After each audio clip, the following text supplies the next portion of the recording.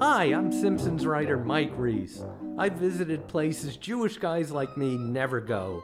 Iran, Iraq, Syria, South Carolina, and my only question is, what am I doing here? Zoos used to be POW camps for animals. They'd been captured and thrown in tiny bear cages where they would die of despair. Our parents brought us to these places for fun. They buy us a balloon. Today's zoos are much more humane. They build their animals enormous enclosures filled with greenery for them to hide behind. As a result, you can spend all day and $58 at the San Diego Zoo and not see one goddamn animal. Frankly, this is what I figured an African safari would be like. You'd see maybe a giraffe every other day and perhaps one wildebeest, whatever a wildebeest is. But within 1 hour of pulling into Masai Mara Animal Reserve in Kenya, I saw tons of elephants, hundreds of hippos, a gazillion gazelles, an alliteration of antelopes, and way too many zebras. Africa has zebras like New York has pigeons. You see thousands of zebras in herd after herd. As they silently huddle in their black and white stripes, they look like a prison gang from a 30s movie that's up to no good.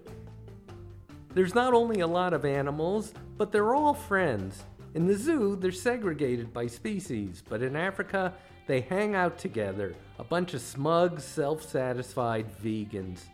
They truly are a peaceable kingdom, united by one common belief. Lions suck. They suck, eating you, eating your friends, ruining everyone's good time. They are truly the jerks of the jungle. And yet the highlight of any safari is to see a lion make a kill. The tough part is lions sleep all day and eat all night, just like your children coming home from college. My wife got us up at 4 a.m. to see lions on the hunt. It excited a bloodlust in her that I had not seen in 32 years of marriage. Hey, honey, look, a warthog. He's so cute. He's like Pumbaa. Hi, Pumbaa. Uh-oh, here comes a lion. Kill him! Eat him! Kill Pumbaa! Honey, he's getting away. Damn it! The only feeding we saw that morning was a hornbill eating some elephant dung. It was less Lion King than pink flamingos. A safari is one of the few vacations I recommend to everyone. For a reasonable price, you can even go glamping, where they build a Hilton hotel room and throw a tent over it. I thought it was purely a gimmick until I was kept awake one night by an elephant flossing his butt on our tent ropes. The accommodations are plush, the food is great, and the driving is a teeth-rattling nightmare. You ride in a Jeep over the worst dirt roads on earth. There are seat belts, but they are purely decorative. The sliding part doesn't slide, and the buckle doesn't buckle. They are there for you to sit on, making an uncomfortable ride even more uncomfortable. Still, it's worth it to see animals like the baboons, because they seem to be on safari too. While you're watching the baboons, they sit there watching the lower monkeys, screeching and screwing and throwing each other out of trees. For baboons, this was their television. This was their Schitt's Creek. Here's another fun fact about baboons. If a man yells at them, they run away. If a woman yells at them, they don't listen. Baboons are like Republican senators. They cannot hear women. Once you've seen all the big animals, you can go in search of the smaller, more obscure ones, turning your safari into a week-long game of Where's Waldo. This will almost always lead to stress, because in every couple, one person is a much better spotter. Look, honey, a dick. Where? You see that dead branch that looks like a U? Follow that branch all the way till you hit a gray stone. Beside that is a green patch of dirt. That's where the dick is. I did not see one thing you just described. The dick is right there. Oh, now I think I see it. It's beautiful. Good. I like those bright red tail feathers. A dick is a deer. And fight. Of course, it's a terrible disservice to look at Africa just in terms of animals. The air is clear, the light is stunning, the scenery is jaw-dropping, and there's so much of it. You could fit the US, Europe, China, India, and Japan inside Africa. But don't do it. It would be a lot of effort, and for what? Just trust me, Africa's big. There's 1.3 billion people there, according to a number I just made up.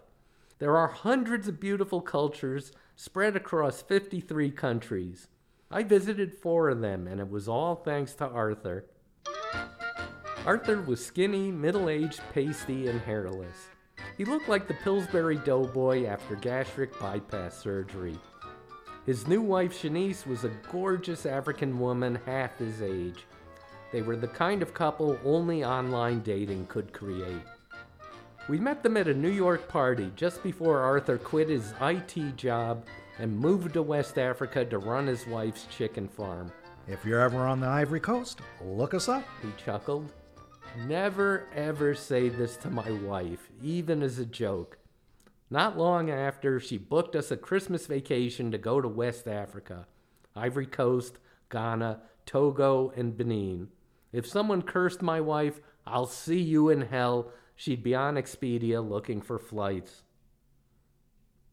Our trip started in the Ivory Coast, a surprisingly dirty place considering it's named after 2 brands of soap.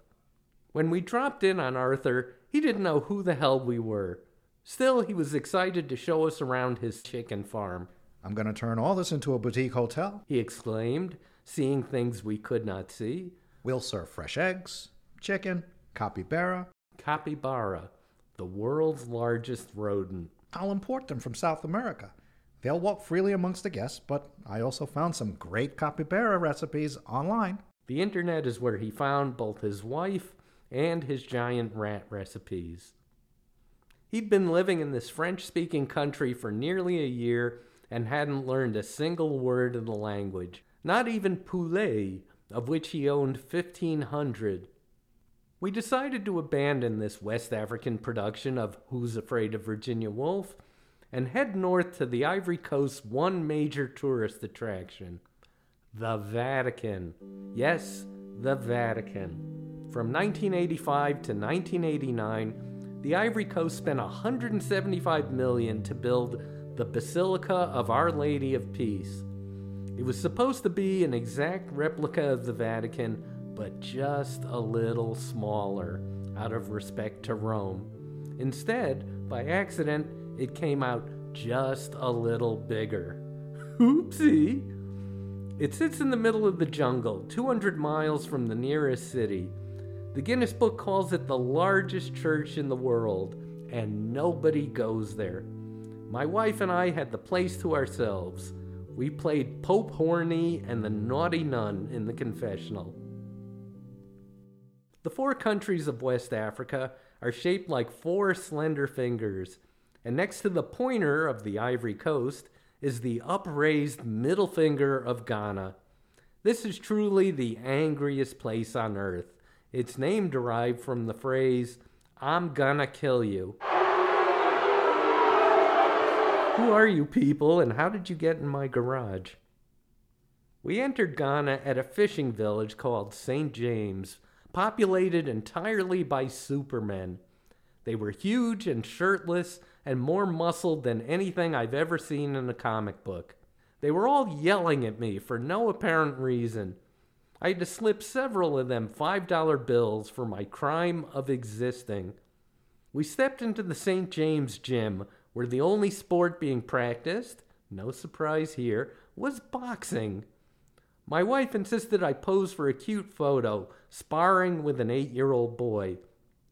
The kid proceeded to beat the crap out of me, and then I had to slip him a $5 bill. I thought we'd be safe when we checked into our luxurious, for Ghana, hotel. But that night I got up in the middle of dinner to use the restroom. You can't leave, Screamed the maitresse d'. You not pay. I'm going to the bathroom, I whispered. Pay for meal first. I'll be right back, I said. I'm just going to the restroom. Rest room? She cried. Rest in a room? Toilet! I hollered, "I'm going to the toilet." Every head in the restaurant swiveled to look at me. Americans are just so rude. I saw fistfights every day I was in Ghana. Once my taxi driver leapt out of the car to beat up a traffic cop. Then he climbed back into the cab like nothing had happened. Indeed, traffic may be a big part of everyone's anger. Stoplights literally take 5 minutes to change, and even when they do, no one can move. A new brand of commerce has developed around this traffic, as vendors weave among the stopped cars. It's not just soda, ice cream, and snacks. There are people selling shirts, shoes, and bathroom scales. One guy even had a pile of end tables stacked on his head. Plus, there are jugglers, acrobats, and fire eaters at every intersection. It's just like Amazon Prime, only the delivery is faster and the shows are better. Ghana does have brick and mortar stores, and they put a lot of thought and paint into the names. My God is Able Plumbing Works, Blood of Jesus Electrical, I Am the Light and the Redeemer Stationery, and the vaguely troubling In God We Trust Fast Food. It's easy to mock these, but what's so great about boring names like Lowe's Hardware or Discount Shoe Warehouse? And let's not forget, America is the home of Krispy Kreme donuts. It's 3 words long and every word is misspelled. And their donuts are neither crispy nor creamy. We also visited the local offices of a charity we support, Planned Parenthood. After a lovely tour, the director asked me, "Do you have any children?" "No," I said. "No children?" "Nope." "No Natal?" "Okay, 3. I've got 3. Then I asked the director of Planned Parenthood how many children he had. He said, 6. Besides children, Ghana's greatest commercial product is their quirky, adorable, candy-colored coffins. According to legend, a local chieftain ordered a wooden throne built in the shape of a lion. Sadly, he died before the throne arrived. It was probably stuck in traffic, so his tribe buried him in it. Though started by accident, Ghana now has a thriving business in fantasy coffins. They can be shaped like a sports car, a 6-pack of beer, a package of Marlboros, a Ghana Airways plane. If it can kill you, they make a coffin out of it. Luckily, I'd somehow beaten the odds and managed to finish the week in Ghana without being murdered. I headed off to Togo, a much more welcoming country. They clearly see very few Caucasians because everyone greeted me warmly. "Hey, white man!" And occasionally, "Bonjour, Monsieur Leblanc." giggling children would run up to me and run a finger along my arm, convinced I was a black guy painted white. Babies would look at me and burst into tears, wondering, Jesus, what the hell happened to you? I loved it. I was walking down a city street when a local man whispered to me, "Psst, want to see a nice orphanage?" This was the same technique used to lure me into Vegas strip clubs, and in both cases, it worked. I entered to see sweet African orphans making handicrafts for sale. The man clapped his hands and the children assembled on stage and sang a sweet hymn in French. Ordinarily, they would sing more, but they have to go home now. They don't live here, I asked. No, their parents will be picking them up soon. Parents, I said.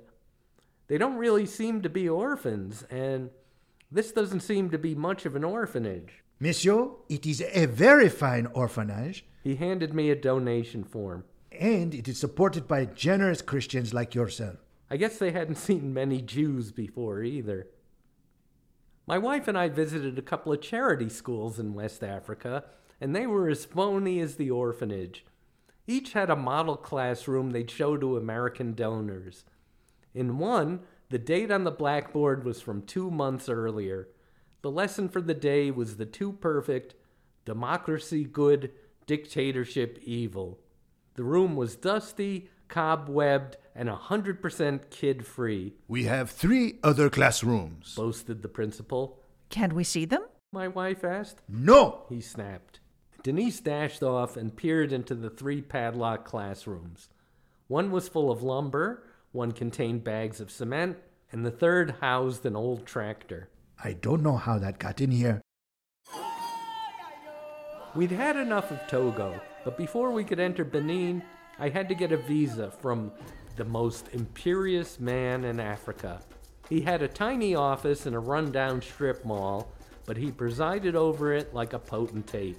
He wore leopard print pajamas and lounged on a sofa, exploding with stuffing and springs. Sit down. He commanded, yelling over an electric fan that provided lots of noise but no cooling whatsoever.